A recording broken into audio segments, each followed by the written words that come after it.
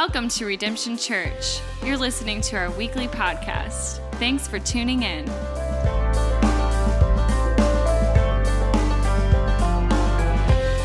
Happy Easter, Redemption. Happy Easter. Happy Easter. He is risen.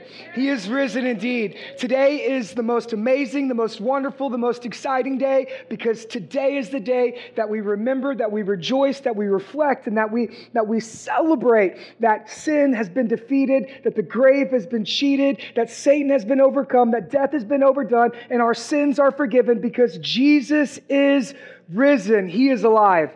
And amen. And kings and kingdoms, it will live and they die. And nations and empires will live and they die. And that philosophies and ideologies will live and they die. And that health and wealth, it will live and it will die. But the man Jesus Christ died so that way we can live. And that's the whole purpose and that's the whole goal of worshiping together on Easter Sunday, because Jesus Christ is alive. And right now we gather with some 3 billion people all across the planet, who every tribe, every tongue, every nation gather together to worship and to sing and to celebrate and to praise our great Lord, Savior, God, and King, because He is risen from the grave. It's the most monumental, it's the most momentous moment in all of human history, that our lives are divided by the life of Christ, that more songs have been sung to Him, more books have been written about Him, more paintings have been painted of Him. We divide our calendar according to Him. BC, before Christ, AD, Anno Domini, in the year of our Lord, after His death, because He is alive. And today, some of you are Christians, that you have put your hope and trust and faith in Jesus and all of His works and all of His accomplishments that He has done for you. You believe that He lived the perfect life, the life that you should have lived, that He died the painful death as the penalty for your sins in your place, that He went to the grave, He resurrected from the grave, giving you this newness of life with hope and grace and mercy and with redemption. And you are a Christian and your hope is found in Jesus, that He rules and He reigns in this kingdom. But I also know that some of you here today, you are not yet Christians, that you are on the fence, that you're from the outside looking in, and you're in process or in your progress, and you're wondering, what's the big deal? Why is this such good news? And most importantly, you're wondering, is there hope for me? And I believe that God has a word just for you, that God's word is going to be hopeful and helpful for you. That's my prayer, that I would be able to encourage you today. If you have your Bibles, turn with me to 1 Peter chapter 1, verse 3. And the big idea is this, that because Jesus lives, we have a living hope. Here's who Peter is. Because some of you, you're new and you're not yet familiar with the life of Jesus. When Jesus was walking on the planet, He had friends and He had followers. These are men that we call disciples. That as Jesus was here in His public life and ministry, He was preaching and teaching and healing and performing miracles. And He had disciples that did all of this ministry alongside of Him. And one of the disciples was a man named Peter. And Peter was actually Jesus' right-hand man, that he was the first among equals when it comes to the disciples. And Peter, while writing this letter that bears his name, he would have seen the life of Jesus. He would have watched the death of Jesus. He would have experienced the resurrection of Jesus. He would have seen the ascension of Jesus. And after Jesus goes back to heaven, Peter becomes the leader of the disciples, and he becomes the pastor of the very first church. And he's writing this book to Christians who have lost their hope. And that's exactly where some of you are at today, that you have lost your hope, that you are looking for hope, and you're wondering, is there hope for me? And I have a great word for you. Because Jesus lives, we have a living hope. Here's what Peter says. Starting in verse 3, he says, blessed be. Okay, now this is a very important word.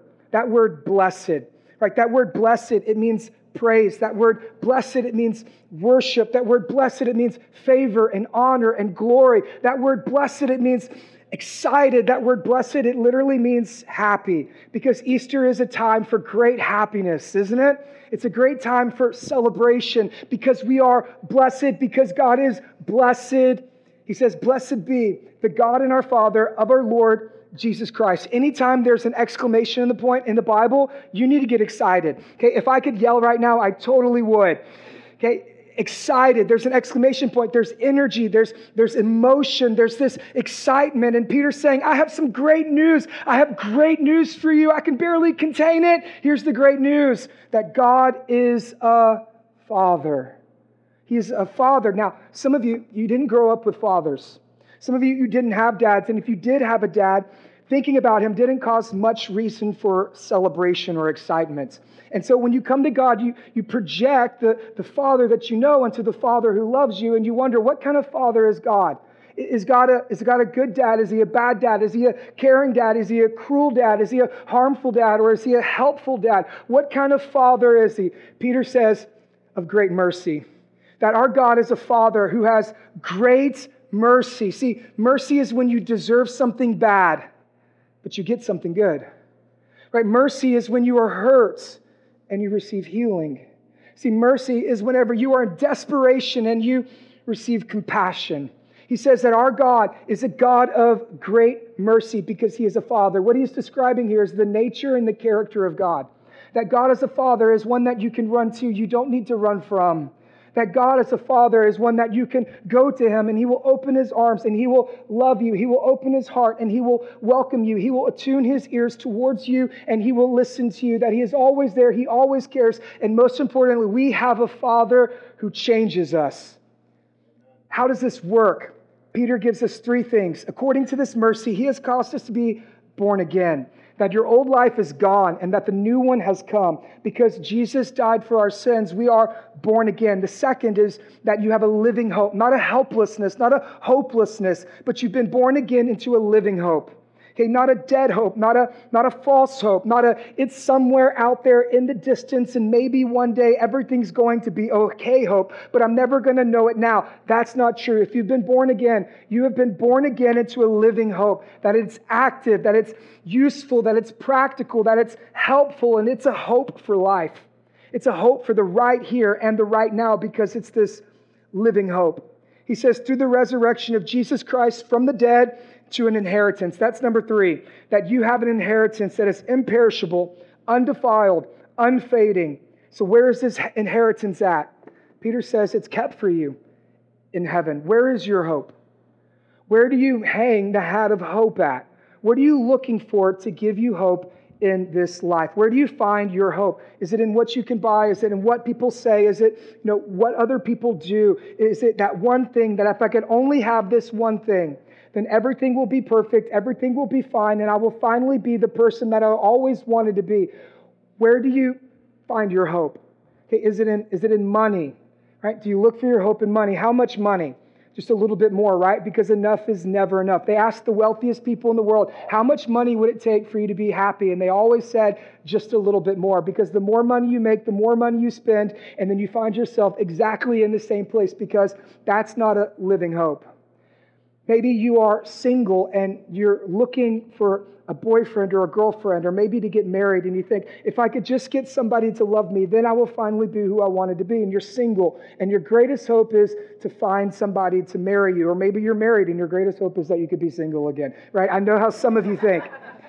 And so you're like, if I have a boyfriend, then I'll finally be happy. If I have a girlfriend, then I'll finally be happy. And then it moves to if they'll just propose to me. If I could get engaged, if I could get a fiance, and then I get married. And then if I get married, well, then we got to buy a house, and then we got to buy a car. And then the grandparents keep asking when we're going to have kids. And so I got to have some more kids, and the kids grow up, and the kids go to college, and now we're totally broke, and we're alone, and we have to start all over exactly where we were at the beginning because that's not a true living hope.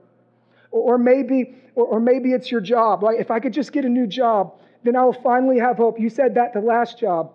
And so you find yourself in the exact same place that you're in. Maybe it's for those of you who are in high school and your hope is to go to college. And so you make good grades and you go off to college, you get accepted and you study and you're hard and you keep your GPA up. And as you're studying, your hope is to get a new job so that way you can pay off all the college loans that you racked up. And then you use a degree that you have no guarantee that you're actually going to use, and you find yourself in this same place again.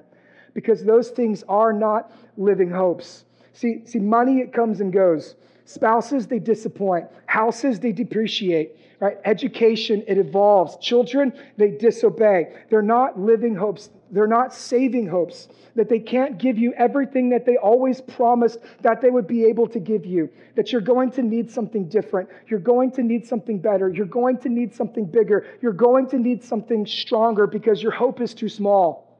Luckily for us, Peter gives us the answer. The first thing that Peter says is this, that you have to be born again. This is a mind-bending statement if you actually come to understand it. What he's doing is he's quoting from the Lord Jesus. In John chapter 3, Jesus meets a man named Nicodemus. And Nicodemus was raised probably a lot like many of you, that he had religious parents, he grew up in the church, he knew a little bit about the Bible, but he didn't know who Jesus was. And he says that, and he comes to Jesus in the middle of the night. And that's how some of you come to Jesus as well. That you're wondering, is there hope for me? Is there a possibility for life to be different? Because things haven't gone the way that you planned. Things haven't worked the way that you wanted to. Nothing's happened the way that you dreamed that it would be. And so you come to Jesus in the middle of the night and you ask Jesus questions. And you ask him the same question that Nicodemus said, how can I be born again? Or how can I be saved rather? That is the big question. And Jesus tells Nicodemus, and Peter tells you, that you have to be born again. See, what he's talking about is a new birth.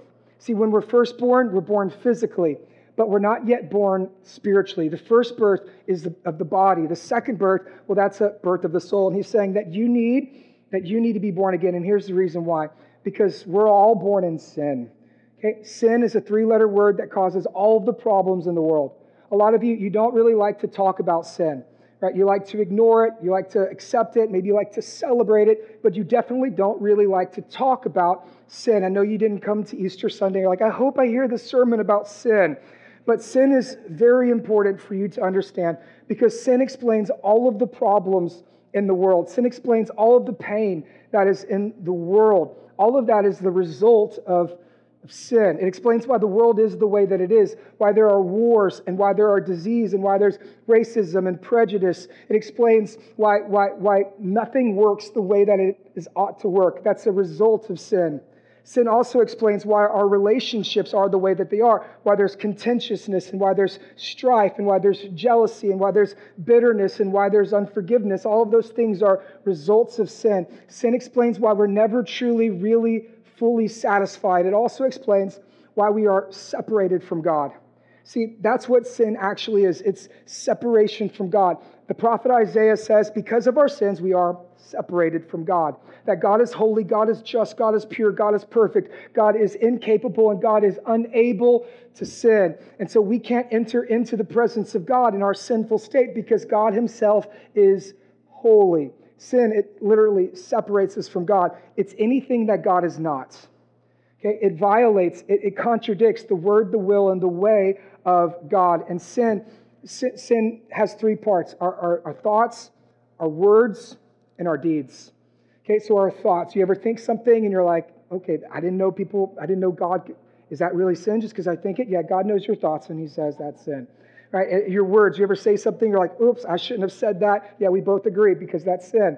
Right? Have you ever done something and immediately you regretted it and you knew down in your heart, that's not what I ought to do? That's because those things are sin. That's what we call sins of commission. It's the things that we do. But there's another category of sin, and that's our sins of omission. It's not what we do, but rather it's actually what we fail to do. Because some of you, you're like good lawyers and you have arguments in your mind about why you don't need this. And you think, well, I'm a good person, that I don't do these things. I'm a good person. I live a good life. I'm pretty moral. I do my good deeds. And isn't that good enough? Your sin is not sin of commission. Your sin is one of omission. That you're living your life independent, autonomous, and completely separated from God. It's not what you do, but rather it's what you fail to do, and it's actually who you are, so got you. Sin is a very big deal, and sin infects and affects every aspect of our life, and here's the reason why. Because we are born in sin. The Bible says from our mother's womb, we have been born in sin. See, the big myth today is this, that we are good people who occasionally do bad things.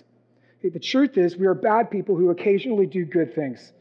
And so don't get it twisted because sin is a big problem and we all experience it and we all suffer because of it. And it goes all the way back to our very first parents in the garden, Adam and Eve.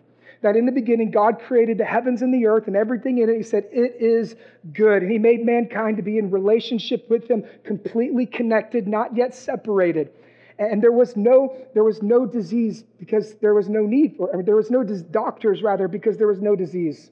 And there was no funerals and there were no coffins because there was not yet death. There was no war and nations and empires and borders and presidents and politicians because sin had not yet entered into the world. And so there was no need for those things because in that moment, everything was perfect.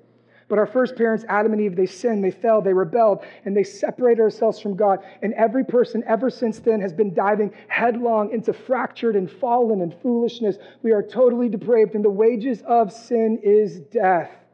And because we are born physically and we are dead spiritually, we will suffer eternally. And God could have seen it fit to leave us in this condition. God could have said, you know what? That's your life. You made that choice, you made that decision. That's on you. He could have said, you're damned, you're doomed, you're destined, and you're going to die completely separated from me. Have fun, live your life. But that's not what he did. That's not how he left us. That's not what he decided to do. Actually, because God is a Father, according to great mercy, he devised a plan before the foundations of the world that he was going to send his son Jesus to die for our sins and to reverse the curse of our sins and reconcile us back to the Father. And so God sends his son Jesus, who lived the perfect life. When he entered into human history, he preached, he taught, he loved everyone perfectly, equally, and he lived that perfect life, the life without sin, the life that you and I failed to live. And then he goes to the cross after being arrested, tried, persecuted, crucified, where he dies the death that we deserve, the penalty for our sins. But hear me on this, friend, because Jesus had no sin, death could not contain him. And so 3 days later, Jesus did the unprecedented, the unthinkable, the unimaginable, the unexplainable, the unbelievable. Jesus resurrected from the grave. And because Jesus died for your sins, you can be born again. You can be born again. This is amazing, wonderful, great news that we can have a new life, that we can be born again and we can be forgiven of our sins. Some of we need to trust this. We need to hope in this. We need to remember this, and we need to walk this out in our everyday life, that we have been born again. So my question for you is, have you been born again? Have you experienced this new life that Jesus promises you? You say, well, how do I know if I've been born again? Well, you see a couple of things, but when you know, you know. And that you would turn from your sins and you would trust in Jesus. That you would repent of your sins and you would become a Christian and you would become born again, and that you would continue to hope and to follow after him. See, the last thing, redemption, you need is just another Easter Sunday sermon where you hear the story. Jesus lived, Jesus died, Jesus rose, and you leave and nothing ever happens. That's the last thing we need, because a lot of people, they admire the life of Jesus. A lot of people come and they hear the life of Jesus and think he was a good guy. He said some good things. He's a good moral teacher. He was a good guide for our lives. And I really like the part where he's on the mountain talking about birds. And I like the part where he welcomes all the children and hangs out with the prostitutes and the sinners and the tax collectors. It really is a pity that his life ended the way that it did. See, a lot of people, they admire the life of Jesus. But Christianity is not meant to be admired. It's meant to be experienced.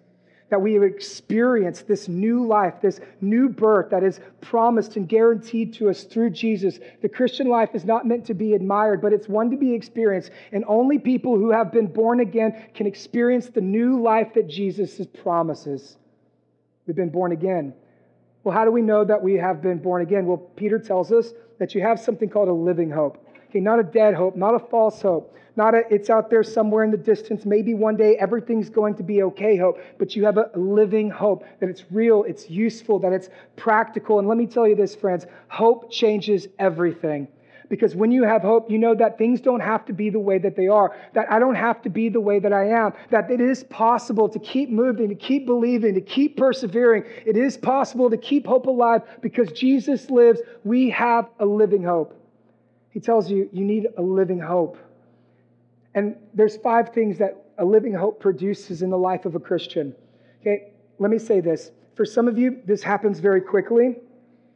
For others of you, this happens over a period and a process over a long period of time. But nevertheless, these are guarantees. These are things that happen when you've been born again to this living hope. The first thing he says is this, that you get a new Lord, those temporal things, the things that used to drive you, the things that used to haunt you, the things that used to keep yourself awake at night, what used to be your motivation. Those things no longer have rule over you. They don't master you. They don't own you, because now you have this new Lord, that the idols of your heart have been dethroned and that Jesus takes his rightful place as Lord. So your life is no longer just more money, more privilege, more possessions, more power, more attention, but now your life becomes more of him. That it's not for your name, it's for his name. That it's not for your fame, it's for his fame. That it's not for your glory, but it's all about his glory, because you have this new Lord. Well, the second thing he says is that you become a new person. See, hope truly allows you to be you. Okay, there's this, people say all the time, well, I just need to be me. I just need to be the real me. You just need to do you, right? Just be yourself. The truth is, the true self only comes from Jesus. Okay? Hope allows you to be a new person. Okay, the Bible talks about when people become Christians, they become new creations in Christ Jesus. That you get a new mind. The way you think, it begins to change. That you get a new heart. The way that you love others, it begins to change. You get this new desires, that you want to read your Bible, you want to pray, you want to get in community around other people, and that your desires, they begin to change because you've been made into a new person, because you have this new hope. Well, the third is that begins to change your identity. That your identity, it comes from your hope. The way you see yourself, it changes. The way that you see the world, it changes. Because you now know who you truly are. And when you know who you are, you'll know what to do. So your identity doesn't come from what other people say. Your identity doesn't come from what other people do. It doesn't come from what other people have done to you, or try to fit in, or try to be accepted, or try to be presentable towards others so that they would love you. Your identity now comes from him. You say, oh, he loves me. Okay. Oh, he saves me. Oh, he forgives me. Oh, he created me. Oh, wow. He's there for me. That he's never going to leave me. He's never going to forsake me. And now you have this new identity. Well, fourthly, that you get a new power. Okay, let me say this, because this is where people normally get off the rails, and they end up writing books that get sold in Sam's Club with big smiles on their face, because it's about self-help. They say, oh, well, this new power, this is a self-help, that it's self-actualization, it's self-determination, that it's self-motivation, and we think in terms of self-help, like, I can do this. Okay, friends, this is not self-help, this is God's help. That it doesn't come from you, it's not innate within you, but it's a new power that God has given to you. Because listen to me, friends, sin is very powerful. Some of you feel helpless and you feel hopeless and you feel so bound to your sin that you've tried and you failed and you tried and you failed, and nothing you could ever do could ever set you free from the sin that has beset you. And I want you to know in part that is true. That there is nothing that you could ever do. There is no power in which you possess. That's why God gives you a new power called the Holy Spirit. That when you become a Christian, the Holy Spirit, he indwells inside of you. See, the amazing news is that not only did God send his son Jesus to die for our sins, but he also sends us the Holy Spirit so that way we can overcome our sins. That we don't have to live the life that we used to live. We can live a new life because we've been born again into this living hope. You ever wonder, how did Jesus live his life? How did Jesus do it? How did Jesus overcome sin? How did he love everyone? How did he serve everyone? How did Jesus live the life that he did? The Bible tells us he was empowered by the Holy Spirit. The same Spirit that empowered Jesus to live his life is the same Spirit that now empowers you to live your life. The same Spirit that rose Jesus from the grave is the same Spirit that lives inside of you. Because of Jesus, you have a new Lord, a new person, a new identity, and by God's grace, you receive this new power. And number 5, you get a new community. Peter here says that God is a father. I need you to know that. I need you to hold on to that. I need you to believe that. That God is a father who loves you, who cares for you, and he adopts us into this family. And that Jesus is our prototypical big brother who goes before us and he makes a way available for us and invites us into this family. And God is a father who adopts us. And as we've been adopted into this new family, the church, it becomes our new community. That you and I, we become brothers and sisters. That we are sons and daughters, and God has brought us together so that we can love one another, so that way we can help one another, so that way we can equip and to encourage one another. See, hope surrounds itself with people who believe the best, who see the best, and are willing to speak the truth in love because we've received this living hope. This really is wonderful, isn't it? How many of you are new Christians and you're coming into faith and you're beginning to see all these things happen, that you're seeing them take place in your life over a period of time? It really is wonderful. And some of you have been Christians for a very long time. And so we need you to step in and to lead some of these new Christians so they can continue to grow in this living hope that they have begun to experience. This is amazing. This is wonderful. And this is the hope that is available for you. But I want you to know that that's just the beginning, that there's actually more. Here's what he says, that you also have an inheritance. That's number 3. See, when someone dies, right, they leave you all of their possessions. When someone that you love, when they pass away, all of their possessions, all of their belongings, all of their value and all of their worth, well, it's handed down to you. Okay? God is our Father, Jesus is our brother, and through Jesus' death, that you have been given this wonderful inheritance, and everything that belonged to Christ in heaven has now been given, has now been afforded to you according to the resurrection of Jesus. See, some people, they focus on the circumstance and they miss out on their inheritance. Some of us, we get so caught up in this life that we forget that there's a life to come. Some of us, we get so consumed with what's happening today that we miss out on what's happening tomorrow. Don't get so caught up on your circumstance. Instead, you need to fix your eyes on your inheritance, because this is just the beginning. God always has so much more possible awaiting for you. You have an inheritance. What are you looking for in your hope? What are you looking to be able to satisfy you? Are you looking in marriage? Are you looking in your GPA? Are you looking in your house? Are you looking for your children? Are you looking at your job? All of those things are good things. Okay, but whenever good things take the place of God, they become bad things, because those are not true hopes. Those are not living hopes. They're false hopes. They're dead hopes. God has something more for you. Don't get so hung up on the circumstance that you miss out on the inheritance that is waiting. It's kept for you in heaven for those who've been born again to this living hope. And I love that Peter says this. The first thing he says is that it is imperishable. Okay, that means it will never leave. That your hope, it will never leave. It will never lose its value. It will never lose its worth. It will never rust. It will never corrode. It will never decay. It will never go away. That it is imperishable. That it's always right there waiting for you. And when you need it the most, it's right there for you. That it is imperishable. The second thing he says is that it is unfading. What he's talking about here is your life in heaven. This is your existence in heaven. He says, our hope, it is unfading.